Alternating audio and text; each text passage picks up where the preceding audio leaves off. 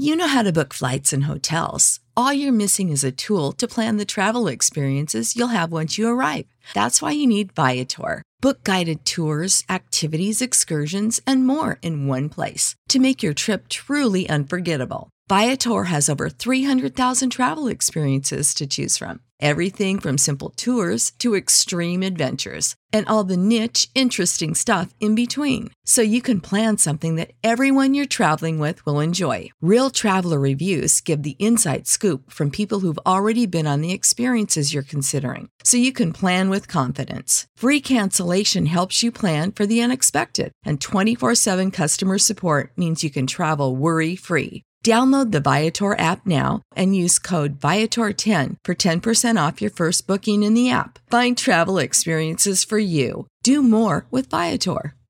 Prescription products require completion of an online medication consultation with an independent healthcare provider through the LifeMD platform and are only available if prescribed. Subscription required. Individual results may vary. Additional restrictions apply at lifemd.com. Read all warnings before using GLP-1s. Side effects may include a risk of thyroid C-cell tumors. Do not use GLP-1s if you or your family have a history of thyroid cancer. If you've struggled for years to lose weight and have given up hope, did you know you can now access GLP-1 prescription medications through LifeMD? LifeMD is now offering eligible patients online access to GLP-1s, the breakthrough prescription medication that can help you lose body fat and weight. Listen to what people are saying. You just take your shot. It doesn't feel like you're on a diet. What I wasn't expecting it to do was to shut off the food noise. This was life-altering, and if I can do it, I feel like anybody can do it. And here's the best part. Your insurance may cover 100% of the cost of your medication. So go to TryLifeMD.com to have your eligibility checked right now. Get started today at TryLifeMD.com. That's TryLifeMD.com.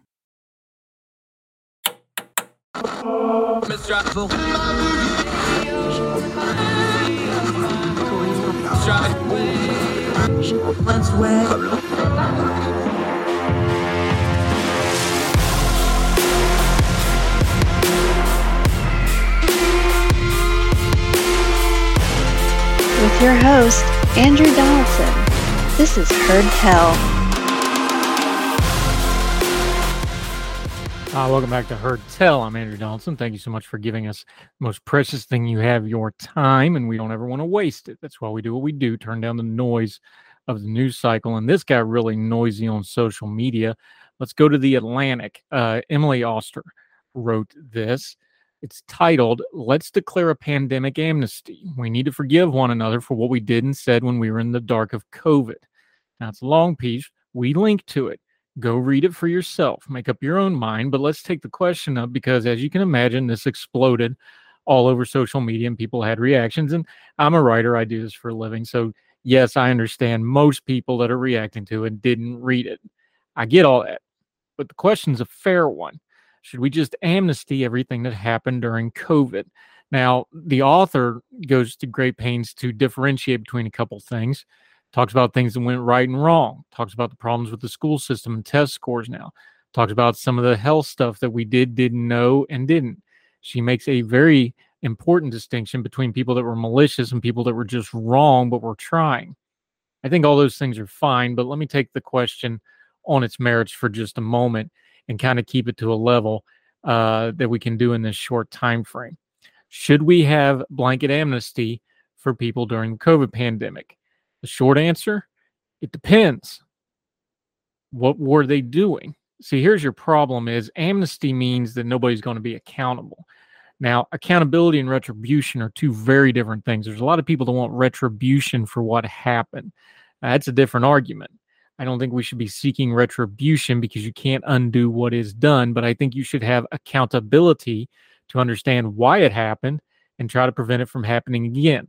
Let's be real crystal clear. Most of the problems that occurred during COVID, whether it was problems with the school, problems with the government, problems with the healthcare system, or problems with us and how we dealt with crisis, didn't start the moment COVID happened.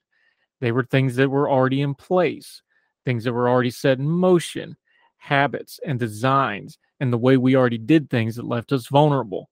In other words, a lack of accountability before the pandemic has a lot to do with the things that went wrong during the pandemic. And if you're not going to have any accountability after the pandemic, guess what's going to happen during the next crisis or the next pandemic or the next economic crisis or whatever comes next. See, crisis is always going to come again. And the best thing you can do for the next crisis is learn from the last crisis, prepare yourself, and then you're a little bit more ready for it than you were. So here's the problem with blanket amnesty. No, you can't do that because not everything was equal. Like the author breaks down, and you should read the whole piece. Don't just knee jerk to the title. The people that were malicious need to be accountable. The people that were incompetent need to be accountable. Maybe more important than all those, the people who used this crisis to further what they were already doing and believing and wanting and striving for, and never made any adjustments whatsoever other than slamming the crisis into the hole they needed it to be so they could further their agenda, they definitely need an accountability. They need to be held to account for what they did, because when they saw a crisis, all they thought about was themselves and their cause and how they could manipulate everybody else. And there was a lot of people on all sides doing that. And not all of them were just for bad sides. Some of them came hawking good reasons and saying, well, we need to do this for the general health, and we need to do this for the children, and we need to do this for this, that, and the other. But if it was not adjusted to the crisis at hand, and it was just for them to get what they've always wanted anyway, they need to be held accountable for that. The folks that made honest mistakes, yes, of course, they should get some amnesty. They should get some forgiveness. The people that made mistakes and admit it, they definitely need it. And they need it publicly to say, yes, you made an error, but you admitted it. Those folks we need to give some grace to. The folks that just didn't know any better, they should get some grace. But the people that knew better, the people that were malicious, the people that used this to try to increase their power and influence and manipulation over other people, and there were a lot of them. They're in our schools, they're in our governments, they're in our businesses, and they're in our families. Oh, yes, our families. I don't have Facebook for a reason, and the pandemic sure did emphasize why I don't, because I saw what people did to people they say they love. They say our family. They say our friends. Look at how folks treated each other on social media. Some of y'all need to ask, not for amnesty, but for forgiveness. And you need to be accountable to those people that you hurt. Maybe start there before you start demanding amnesty and forgiveness of the government or of medical officials or of the school system. But they all owe us some accountability too. The test scores are glaring that our school system failed our children. The medical system and the healthcare system and the public health system in this country failed us on multiple levels. Number one, in not knowing how to communicate with the public effectively. And yes, some of that was the public pushing back, but a lot of it was people that have had bureaucratic jobs or medical office jobs didn't know how to talk to normal people in a normal way to get their point across. That's on them. They need to get better at that. And of course, our government, who seem to want to use it more for power and to control things and to try to get credit and to alleviate blame. And those things all go together a lot of the times. They need to be held accountable. We all lived through COVID. We all had different experiences, and everybody suffered in different ways and overcame in different ways. Something like blanket forgiveness, blanket amnesty, that's not going to work. Some folks do deserve amnesty. Some folks definitely deserve forgiveness. But we must have accountability, or we're going to do this all over again, and then somebody else is going to have to write a piece begging for amnesty, and maybe that time someone will listen and go, no, we need accountability. Not to just forgive and forget. We can forgive. Better never forget. Because as the author pointed out in her piece, you're doomed to repeat this stuff. Yes, if it's all negative, you may get in a doom loop. But if you have no accountability at all, you're going to be in a failure loop anyway. More Hertel right after this.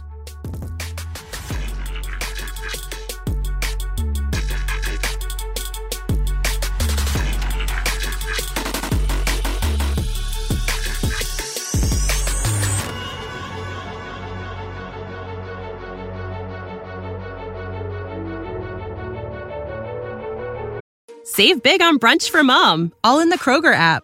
Get 16-ounce packs of flavorful Angus 90% lean ground sirloin for $4.99 each with a digital coupon. Then buy 2, get 2 free on 12 packs of delicious Coca-Cola, Pepsi, or 7-Up, all with your card. Shop these deals at your local Kroger, less than 5 miles away. Or tap the screen now to download the Kroger app to save big today. Kroger, fresh for everyone. Prices and product availability subject to change. Restrictions apply. See site for details.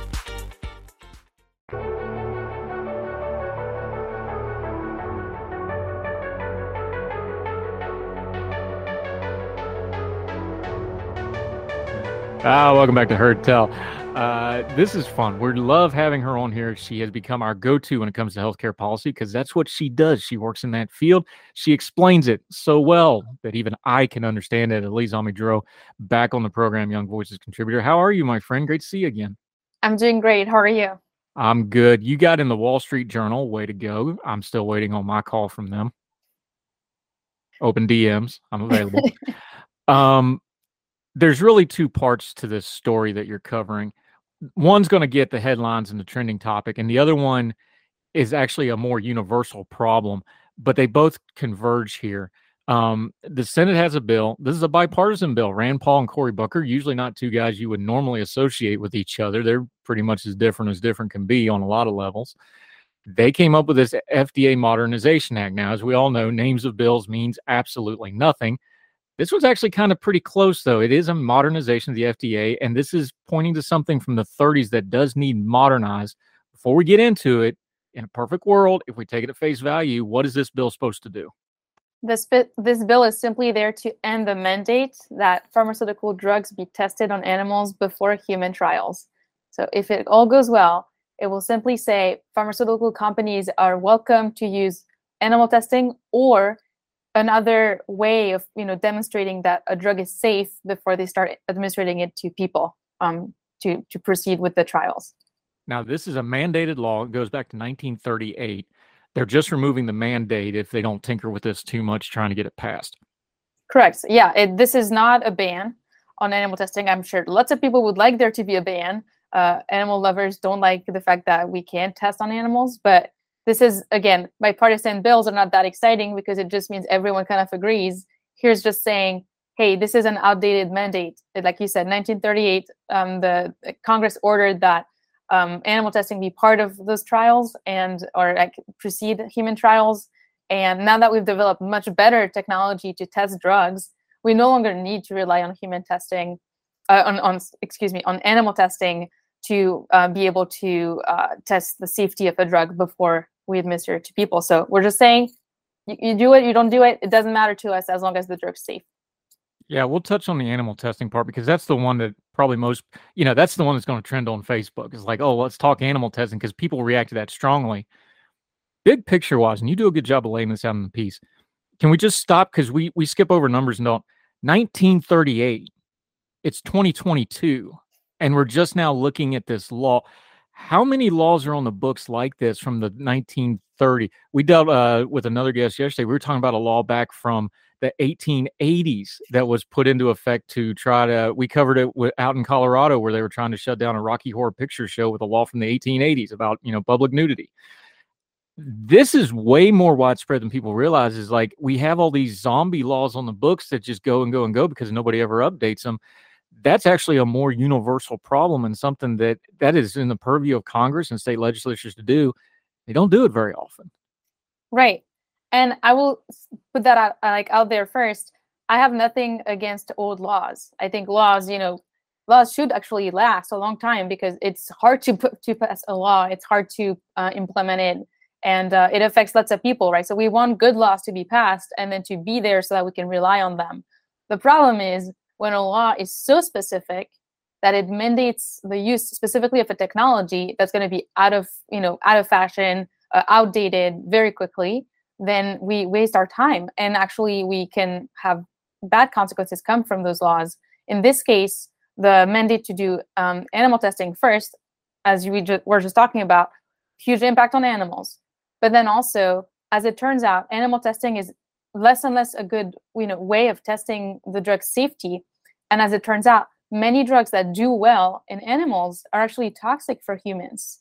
So what made sense at the time was a technology that was all we had, right? In the 30s, all we had was animal testing. We barely had human blood testing, right? So the science then was so, primitive compared to what we have today. But by enshrining the very specific technology that drug companies have to use into law, we end up with an outdated law that we can repeal finally, hopefully, decades later. So that's the issue, is when we try to be so specific about the technology and the particulars of a process that we run into those issues of outdated, harmful laws. Elise Amidro joining us. just to put it in perspective, though, you just brought this up. Medical science changes really, really fast. 1938, we're not using penicillin yet, widespread. We know what it is, but it hasn't been fully approved until the mid-40s. This is an area where it really shows out that laws are not updated, though, because something like just go back to COVID 2 years ago, how much medical science has changed and our perception of it has changed. These are things that just doesn't get talked about. But when you go into something specific, it usually is some kind of a mass thing, like an animal testing, something that gets the collective conscious going. And then all of a sudden we pay attention to these kinds of laws. That always seems to be how it works. And I guess that's just part of human nature. But it is a way that we need to kind of review our laws of, like, maybe it shouldn't take something that's a hot button issue to get something that's really important, like updating FDA guidance, which we all saw what happens when FDA guidance isn't clear, and these sorts of things. Exactly. Like this law here, the proposed law, the FDA Modernization Act 2.0, what it would do is it says you can use computer models, or you can use organs on chips, and I can talk more about those, or you can use another way that works, right? It's not specific, it's not exhaustive. I think that's a great way of legislating, because you're keeping it open for innovators to do what they do best, which is develop the next best technology. If you can do that, you obviously need laws. We don't want, a total lack of laws, especially when it comes to things as important as drug testing. But you can actually phrase it in a way that's broad enough that anyone can, try something new. And that's the goal here with this bill. Yeah, let's just deal with the animal testing part for a minute. Look, I have 5 dogs, a cat, and multiple children. I'm an animal lover by any definition you want to be. I love animals. I got a rescue that we're medically healing right now, getting ready to have surgery. I had a dog at the vet this morning. Okay, I like animals. The animal testing is always going to be icky, even for people who think it's a scientific necessity. We understand that has been abused over the years, but on the whole, we understand. Yes, you need a living being to test some of this stuff out on before you go to a human in most cases. But like you said, some of that's changing. We can artificially create organs now. We can artificially test things. We can use computer modeling. Some of this has changed, but some of this is still, you're going to have to put this in a living organism and see what happens. How do you deal with that part of it? I know it's a big issue. I know we have all kinds of organizations about animal testing. How do you deal with something that's at some part, it's still going to be a scientific necessity for the near future? I think there's part of it, you just have to accept that that's how it is, right? We still, as a society, value human life probably above, definitely above animal life. So to the extent that those tests do help people, they will be around. Now, I think this type of law change is exactly what's going to get us out of the reliance on human This is exactly what's going to get us out of animal testing, because you're allowing those smaller innovators. It's maybe biotechs, or I think biotechs are among those that are most excited about the potential of this law passing. It's biotechs that are most interested in getting this law changed, because they have other ways of testing drugs than animals. So organs on chips are a new technology. They're completely made, in a lab. It's a synthetic device that imitates an organ. So, for instance, a lung, you can have a little piece of plastic of sorts that breathes and that functions like a lung, and you can test different compounds on an illness inside that and see how a real lung would react. This has become so powerful that you can really make great progress before you take that drug to human trial. Same thing for computer models. They've become really good at testing different things. So this is how you get out of it. You can't eliminate it right away, I don't think, unless you really have the will of, all of Congress, or, a majority and more, to get that the idea of animal testing, banned. But you can still quickly eliminate it by allowing innovators to be innovative. The amazing thing about moving away from animal testing is that it's much cheaper to do it that way, right? Like, you can imagine that animal testing is very pricey to do. You have to have all the animals on hand. You have to take care of them. Have to have, be compliant, because there are obviously lots of rules around how you do the testing. Those things are very expensive and complex. So they keep out smaller entrants from the biotech space. And by removing those mandates, you can actually allow more entrants to come in, more competition. That becomes cheaper. And who doesn't want, right, a cheaper drug? I think there's such a high demand for more affordable drugs right now. So when you make the process less expensive, you actually drive the market in that direction, because the bigger players that are going to want to continue to do human testing, they actually won't want to do it anymore, to the extent that they have cheaper ways of doing it. So I think this can really be eliminated through competition.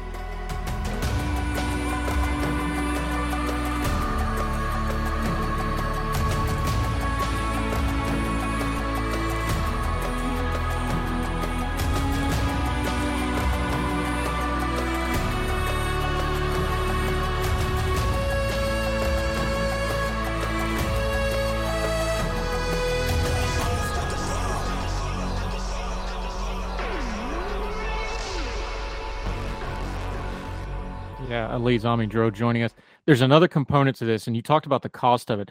The reason these drugs are so costly is because the R&D is astronomical, and some of that's regulation. We've talked to you about that before, and we'll debate it some other time. But on top of that, and on top of the moral argument, there's a thing about doing these drugs where it just takes forever to get it through the R&D and the process, and then the approval process with the FDA. Part of removing these mandates, this will also speed up getting these drugs through the process, not in an neither one of us can talk today, not in an irresponsible way, but just by removing a layer of testing, or maybe allowing a technology that's a little bit faster and a little bit cheaper. This also speeds up a process that for far too many people that are waiting on the next wonder drug or the next miracle drug, maybe years or even a decade away. This speeds up the process, doesn't it? It does. It makes the process smoother, less expensive, just faster. That's one big advantage. The other advantage, and this is something that I don't think gets a lot of attention, but when you start human trials, people start taking the drug, right? You have the placebo group that thinks they're taking the drug. I mean, they are not actually. And then you have the people who are really trying the drug. And in any case, when the drug doesn't turn out to be powerful, and maybe when it turns out to be toxic, you've given hope to all these patients that a drug is making it to human trials. Like, people are expecting something to happen, and they can get very excited at the prospect of finally finding relief. And I think by encouraging innovators to get in this space, because it's now less expensive, you have more patients that are going to be able to access drugs that potentially work. And I think that's really exciting too. Yeah, Ali Zamidrou joining us. I think you're in part to this piece. Again, it's in the Wall Street Journal. We're going to link to it. Read the entire piece. It's excellent. I think you bring up, going back to that wider point about regulation for just a second, I'm going to quote you here. You say, this mandate should serve as a cautionary tale, enshrining state-of-the-art technology into laws risk undermining the development of a better method. We should take the long view legislating. I doubt anybody in 1938 thought it would be 2022 before anybody reviewed this law. We see this in other areas. We see this with the EU doing the USB-C mandates. We see it in the medical field. We saw it during COVID, where we found out, hey, maybe some of that mandated stuff doesn't really need to be mandated if it's an emergency. You can pick anything you want. It's a general problem we have is we want to legislate for the now without the long view in mind. That really is a good lesson to take from this, beyond the animal testing and beyond the length of, these quote unquote zombie laws that stay on the books for years. We just don't do a real good job of unintended consequences and what a law may look like 20, 30, 40 years from now, do we? We sadly don't. And this is really my wider point, and maybe something that I care about people taking away from this story, is we can always do better when it comes to legislating for future generations.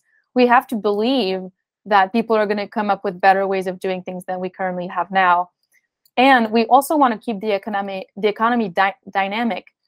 There's no reason for us to protect the current industries, and that's usually where those laws are from, right? Like, there is an industry around specific mandates, and they will lobby for those mandates to be included in law because they profit from there being a mandate that benefits them. And so the more we move away from this highly specific, technology-specific language and toward a more open model of innovation and a more flexible, way of competing, we actually end up with better laws and a more dynamic economy that allows everyone to come in and innovate and flourish. Yeah, and if there's one sector of society and technology that you do not want to stagnate, it is medical technology, because you need it to continue to grow and push boundaries and find cures for. Look how far we've come on so many medical fronts. And, unfortunately during COVID, people started pulling back a little bit, and now we're seeing what happened with things coming back. You never want to stagnate with medical stuff. So it's very important our government doesn't do that as well. Elise Almedro, always love having you. You explain this stuff way better than I can, and I always learn something talking to you. This is a great piece. You're right. This is a bigger issue. I look forward to you writing and covering some more. So until we get you back on Heard Tell again, let folks know where they can keep up with you. This piece will be in the Wall Street Journal, but let them know what else you have going on as well. Absolutely. So currently I'm studying single-payer systems around the world. So this is going to be my next focus for a little bit. But in the meantime, you can catch my writings on LinkedIn. Simply, that's the only place I am active on social media. And my name is Elise, Elise, and last name is AMEZ-DROZ.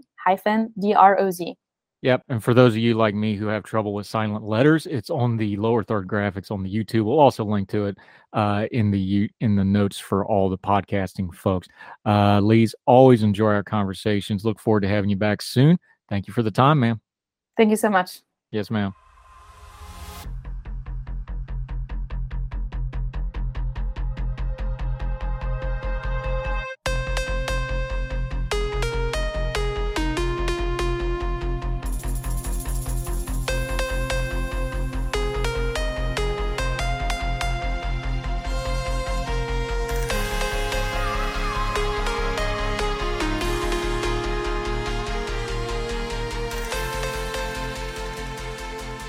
Welcome back to Heard Tell. Okay, we're going to talk some more environment, some more climate policy, some more policy in general, because these things always wind up back at policy.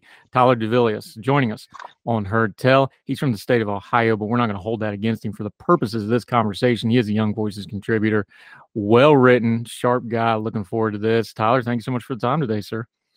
Andrew, thanks for having me. Happy to be calling in today from the great state of Ohio. Looking forward to our conversation. Yeah, well, if it was so great, you wouldn't have to remind yourself how to spell it when you do, football chants and such. I'm teasing. Look, I worked in Ohio in the tri-state, Kentucky, West Virginia, Ohio area. I worked in Southport, so West Virginia, Ohio. It's just one of them things. I got lots of family in Youngstown, so it's all in good, clean fun. Let's start here though, because we always do this with the policy stuff. Really, the policy is the secondary problem here, because we never actually get to the policy because the rhetoric's a train wreck. So start with the rhetoric, and you started in your piece here in Real Energy. Let's start there, because if you don't get through the rhetoric, you never get to the policy, you never get to a substantial argument, you never get to the point counter. Because look, some of this stuff is in dispute. We need to have a back and forth on this stuff, but we never get there because of the rhetoric. Absolutely. A recent poll from Pew Research Center found that Americans are relatively evenly divided. It's 49-47 when asked if President Biden and Democrat, if their policies are moving us in the right direction when it comes to climate solutions. And you hit on something there that what we hear from the left far too often are rhetoric, not solutions. What they want to do is to use this issue, particularly in a time like now, as we're a couple weeks out from midterm elections, to really divide the country, for there to be a right side and a wrong side. And when we do that, we're doing a disservice to our country and to the environment, because all we're doing is making this a campaign issue and not actually working towards those solutions. So the piece that I wrote for Real Clear Energy, what I wanted to do was to highlight these conservative clean energy champions that are working at the state and local level, and particularly at the gubernatorial level, to highlight the actual solutions, the actual progress that's being made without having to kowtow to liberal policies. We talk about the fact that whether or not you believe humans are contributing to climate change, we recognize that the climate is changing, but just because the climate's changing doesn't mean our principles have to change. Yeah, and let's follow that up for a second, because this is a matter of principles to some folks, but principles are also shaped by lived experience. And I think there's something happening here that's a little bit, we're seeing some crossing of political lines and ideology lines. And some of it depends on, part of the, if you live out in the country, you may be more inclined to be an outdoors person. You may be more naturally inclined to traditional conservation efforts. You may be a hunter or fisherman, and stewardship is a big deal to you. Where our radio partner originates out of, Wilmington, that's a very progressive city that's surrounded by conservative areas, but environmentalism is an across the board issue because it's a coastal tourism, beach, wetland, intercoastal waterway area. So the environment's right in everybody's face. I'm from West Virginia. Everybody talks about it being a red state now. It was cobalt blue for 100 years. But because, we all understood what coal mining and lumber and things like that done, we just see the environment and climate a little bit differently. I think that's part of this conversation we don't have enough of before we get to the policy is like, look, the city folks, and let's call it elite, although I'm sick of that term because it doesn't really mean anything. I'm like, sure, the city folks and the academics and the politicians, they talk over everybody's heads some. You really need to tailor this to what part of the areas you're talking to, because you can get some common ground if you tailor this conversation to where people are living at right now today, right? Absolutely. And that's one of the reasons that, when it comes to energy policies, really when it comes to most policies across the board, we don't need top-down federal government mandates. What we need are local solutions. You hit the nail on the head. I come from a Midwest farming family. We recognize the need to conserve our land, to be protectors of our land. We don't have to change the conversation too much, but we go and we talk about our friends down in Florida who are still suffering from the aftermath of Hurricane Ian. They see changes to ocean levels. They see changes to weather patterns. And so when we have those different experiences, what can happen is we can take Governor DeSantis from Florida and take some of his climate resiliency policies that he's working on at the state level and marry those with the clean energy innovative solutions that Governor Holcomb from Indiana are working on. And all of a sudden, out of that, we have a solution-based platform that is again driven in those experiences that you were talking about, and not just scientific journals from the academic elites, if you will. Yeah, Tyler DeVillainous. See, I told you I'd mess it up. We practice it and everything. Tyler DeVillainous joining us. Let's talk about some of those top-down folks, though. Of course, President Biden is the president, so we're going to get more environmental stuff. We know what he said during the buildup. He made John Kerry the climate czar, which, let's just be blunt, if you could pick a worse caricature for that job that isn't going to reach out and, gain hearts and minds, that was probably not the best pick for that. However, government does have a role here. We understand what unfettered industry does. We understand that there needs to be environmental protections on the federal level. Where's the breakdown, though? Give me a ratio. Give me a line. I know it's going to be a little subjective, though. Where's good government stepping in? Like, we don't want to just, strip forest and, I'm from the land of strip mining. It's an ugly scar on the ground. Nobody's disputing that. But there also needs to be a balance here. And of course, when it's the federal government, everything's a nail and all they got's a hammer. That kind of applies. Give us a good ratio, though, where good government starts and stops and where practical policies start and stops and where folks being able to live and companies being able to function start and stops. Sure. For me, as a conservative, the line for all of that is crossed at the moment government regulation, the moment government mandates starts prohibiting innovation and starts prohibiting the free market. I think a great example of that is last year, my organization, the Conservative Energy Network, sponsored a tour of the critical mineral mine, Rio Tinto, the Kennecott mine out in Salt Lake City. We had state legislators from around the country who are on this tour with us. And as we're touring this mine, we're seeing those critical minerals that are so important, not only to the energy industry, but really to every industry, to everything that we touch in our daily lives, the computers that we're talking through, to our cell phones, across the board. And at the end of the tour, one of the government affairs people from Rio Tinto tells the legislators that they're wanting to expand this mining project. And they've been good stewards of the land in Utah. And they've been in the community for over 100 years. But for them to expand that project, it is going to cost them twice as much and take twice as long as it would be for them to invest in a similar project in Australia or Canada. Now, make all the jokes you want about Canada, but it's not a third world country. So if you're the CEO of Rio Tinto, a large multinational enterprise, Andrew, where are you going to invest your money? Is it going to be in the project that takes twice as long and twice as much to start to see a return on your investment, or a place where you can do that in half the time and with half the cost? And for us, that's, I think, a perfect illustration of the lens that to all right, the government should put reasonable regulations to ensure that we're not destroying the environment, to ensure the safety of everyone. But the moment that those become so onerous that they're preventing future development that's made here in America, that's where it starts to become a real issue.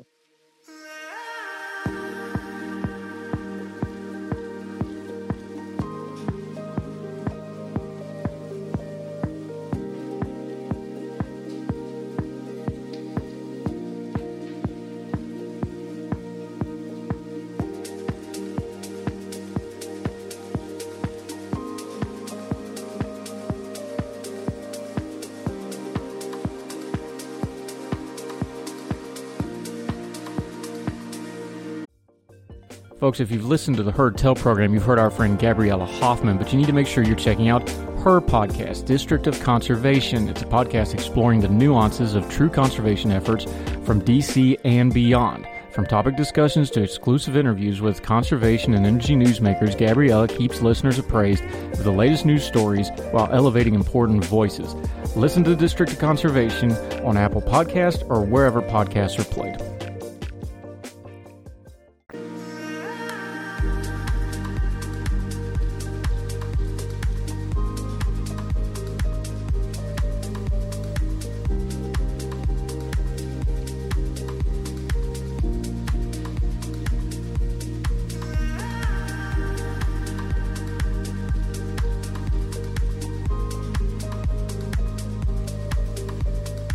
Yeah, Tyler DeVilla is joining us. Here's exactly where our more progressive friends kind of paint themselves in the corner. And I think, frankly, the president's stuck in this box right now.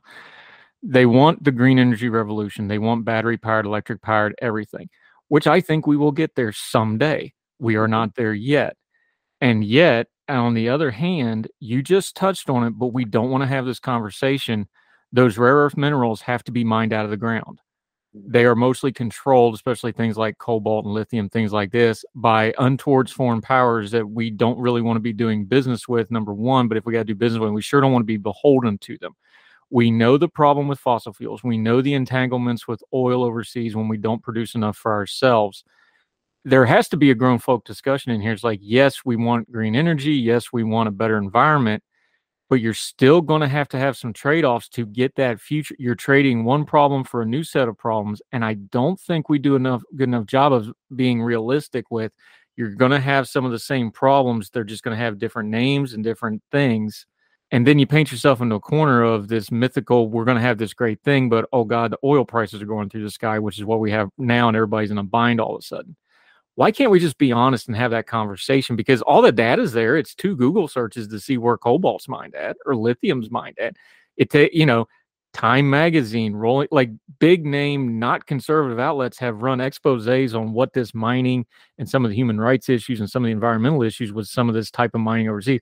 Why in the world wouldn't we want to take control of it with our eyes toward our environmental regulation, with our strong EPA protection? You think we'd want to be the world leaders in this, but we don't even want to discuss it. Absolutely. And we talk about, President Trump, when he was in office, worked to even up the trade imbalance that so many past American presidents had put us into. And critical minerals, when we think about that, we rely almost solely on the Chinese government, who right now, we talk about geopolitical importance, not exactly our friend, not ever our friend. But when we look at things, when we make things here in America, it is inherently more clean and more efficient than what any other country in the world can do. And an example, Andrew, that I like to go back on is the Nord Stream 2 pipeline, which cuts from Russia to Germany. And I should say cut because it's in past tense now. Obviously, with everything going on between Russia and the Ukraine, that pipeline was never turned on. In fact, Russia right now is sabotaging Nord Stream 1 and leaking oil into the Baltic Sea, which is a whole other conversation for a whole other day. But Nord Stream 2, which received the endorsement of the Biden administration, that's the only reason it was finished, is nearly 3 times dirtier than the Keystone pipeline would have been here at home. So if we're talking about what's going to be best for the environment, if we talk about what's going to be best in terms of reducing carbon, it's made in America. It's American natural gas. It's American mining of critical minerals. It's American nuclear. It's American solar. It's American hydro. We're an all of the above organization. America needs to be leading the energy world, because when we do, it not only positions us more strongly on a geopolitical scale, but it takes our reliance on foreign countries and flips that on its head. Then instead of us having to rely on Saudi Arabia for oil, or on China for critical minerals, or Colombia or any other country, now we can be the ones that are exporting not only energy, but the energy supply chain to the rest of the world. Yeah, Tyler Devine is joining us. You do something interesting here, because I think this is one of those topics that really could get heterodox if people would just take it honestly and in good faith. It could cross through a lot of stuff. You highlight a couple of governors here, and people are going to recognize the names, but before you say the names, I can look at this just as somebody followed. I'm like, okay, I've got a very conservative, a governor that's being compared as kind of the next thing after Trump, if not a rival to Trump. I've got a governor who's very moderate as far as Republican governors go. I've got an Alaska governor, which is always kind of a unique thing. They always have kind of a libertarian conservative bent, but they're actually more moderate than some of the lower 48s. This is a wide swath of Republican leadership here, and they all kind of found the way to say the same things when it comes to this new energy stuff. Do you see a change coming in that way, that it's cutting across some of these lines? Because if I just came out and said, well, Ron DeSantis did this, everybody starts thinking the culture war stuff. But he kind of fallen in line with these other governors on the same thing. Should we be addressing it that way, do you think? I do. And if you notice, the governors you mentioned, and I'll quickly run through the list. Governor DeSantis in Florida, working on hardening infrastructure in the state of Florida to combat some of the effects of a changing climate, to work on that climate resiliency aspect. Governor Holcomb in Indiana, the Indiana legislature, which is super majority Republican, they passed nearly a dozen clean energy bills. They touched on everything from electric vehicles to solar to nuclear. They're basically saying, and again, super majority in Indiana, they're basically saying, hey, if this is where the economy is going, if it's where the free market is moving towards, we want to be a part of it. And then you have Alaska, Governor Mike Dunleavy, and Alaska has real problems with energy reliability, with energy sourcing in general. But what they're wanting to do is to prioritize their energy reliability, to prioritize their energy independence, and they're going to lead through clean and renewable energy technologies in order to achieve that. And so I think what you see is each of these governors, and all three of them are Republicans, they kind of encapsulate something that even just hit the news just last week, and that was Governor Youngkin in Virginia. Of course, we all know Glenn Youngkin started beginning the conservative revolution that we should hopefully be seeing at the ballot box here in a few weeks. But he released a state energy plan that prioritizes an all of the above approach. And for too long, we've let all of the above fall into that political rhetoric that we talked about at the top of the conversation here. But all of the above means just that. It means that we prioritize forms of energy, including natural gas, that are going to ensure reliability, that we look at existing technologies like wind and solar and hydro, but that we also innovate and we move that free market to a more efficient path. And if we're being honest, that's small modular nuclear. And so I think what we're seeing here is governors responding to the needs of the day, to the needs of their state. And they're doing that in a way that isn't going to rely on artificial mandates and subsidies and deadlines, but in a way that it's going to be able to be supported by the free market, not just in this moment, but for years to come. Yeah, Tyler DeVoe is joining us. When you look at something like Alaska, which is, of course, resource rich, we all know about, the North Slope and the resources of Alaska, they're pushing for renewable energy. Places like West Virginia, traditional coal country, they're starting to really push renewable energy. A lot of battery-powered companies moving into that area. When you see Youngstown, Ohio, the old GM plant is now an electric vehicle factory. Mm-hmm. I still have questions about the economic viability of this because a lot of that's still working off subsidies. But you can't deny it's moving that way. Give me a time frame, though, for somebody that's healthily skeptical. I'm not just talking about the cranks. I'm talking about people like me who's just like, I think we'll get there, but I still think we're a ways away. 10 years, 15 years, 20 years? What are we talking here, do you think? I think we're looking in that 10 to 20 years. But the key here is that we don't give ourselves a hard and fast deadline, that we allow the clean energy transition to be just that, a transition. One of my favorite kind of side-by-side pictures that I've seen is a picture of Times Square in 1901. And it was, or early 1900s, I should say. And there are horse and buggies everywhere. And there's one car in Times Square. You fast forward, Times Square, same vantage point, 1920. There are cars everywhere. There's one or two horse and buggies across Times Square in New York City. And when you think about that, I think that's kind of how we're getting here with energy. Will we be employing more and more renewable and clean energy in the future? I believe so. I think that battery technology has a way to go before it can capture all of those, because sometimes, let's be honest, the wind doesn't blow and the sun doesn't shine, and we need batteries to capture the excess energy that's produced during those times. But I also think that as we look at when subsidies sunset, that's going to be a big indicator to is this industry able to survive on its own? And I do think that it will. There are a lot of studies out that show that it can be competitive without subsidies, and let's let the free market dictate where we need to go in the future. Yeah, Tyler DeVilliers joining us. The piece is in Real Clear Energy. We're going to link to it, like we always say. Read the whole piece, decide for yourself. He's got a lot of links in here too that you need to click through and read the background. It's well researched. Lots of stuff to go through. Tyler, let folks know where they can follow you until we get you back on Heard Tell and hear from you next time, my friend. Thanks, Andrew. You can follow me on my personal account at Tyler DeVilliers. That's DUVELIUS. And I have to plug my company's social media as well. It's at Cons, CONS Energy Net on Twitter, and look forward to being able to engage with you all online. Yeah, we'll do that. We'll put all those links in there. It's a topic that's just going to be something we talk about over and over again. So we'll definitely have you back to talk about it some more. Appreciate your time, Tyler. Thank you, sir. Thanks so much, Andrew. Appreciate it. Yes, sir. Appreciate it.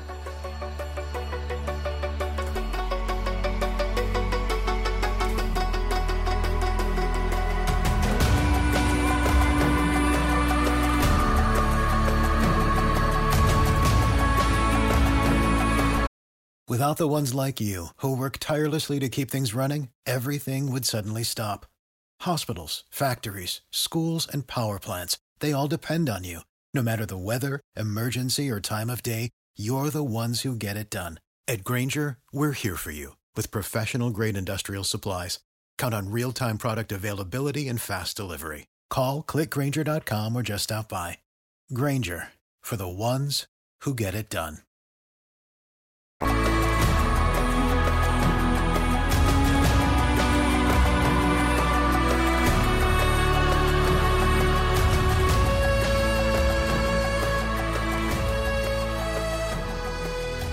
Back to Heard Tell. Let's end on a good note. Let's go to one of the great cities in America, if not the world. I love it down there. Charleston, South Carolina. Daniel Island, to be specific. The Daniel Island News. The Charleston Basket Brigade. That's baskets is in the stuff you carry with, for those of you from Logan. A local Charleston nonprofit founded on Daniel Island is celebrating its 15th year and will return to a live in-person event for the first time since 2019 on Tuesday, November the 22nd. The charity has set a goal to raise $120,000 to feed 3,500 Charleston Tri-County families, which would come out to about 21,000 people on Thanksgiving. The CBB assembly and delivery effort will take place at the Charleston Area Convention Center, Exhibit Hall C, on Tuesday, November the 22nd, approximately about 7 a.m., and go as long as it is needed. This was founded way back in 2008 by close friends and working moms Pat Hartley and Michelle Scarafile. What started as a small effort, feeding 75 families in its first year, grew to serve 3,500 plus with the help of Carolina One Real Estate, Low Country Grocers, Piggly Wiggly. Anytime we get a Piggly Wiggly reference in, we're all for it. They are not a paid sponsor of the program, however. We're available. DMs are open. Communities in South Carolina and Monumental Marketing. Since its inception, the Basket Brigade has raised more than $1.3 million and fed 40,000 families in need. Due to COVID concerns, they didn't do it in 2020 and 2021, so they opted to provide turkey vouchers from Piggly Wiggly for recipient families. The charity also supports families in need throughout 2020 with ongoing grants. This has been a true labor of love, they said. Hundreds of Charleston area residents, businesses, schools, churches, and organizations donate their time. They said basically how this works is it costs about $30 to feed a family of 6, and every penny raised is utilized directly for the purchase of food. Each family receives a box of food to contain an entire Thanksgiving meal, including a 10 to 12 pound frozen turkey, cranberry sauce, stuffing, mashed potatoes, corn, green beans, sweet potatoes. It is the South after all, so they do come with marshmallows, fresh rolls, and a pumpkin pie. You know, if it was American, they do apple, but who's the quibber? It is for charity. Inside the box is an anonymous letter that reads, quote, "This comes to you from someone who cares about you. All that we ask is that you take care of yourself well enough to be able to do this for someone else one day."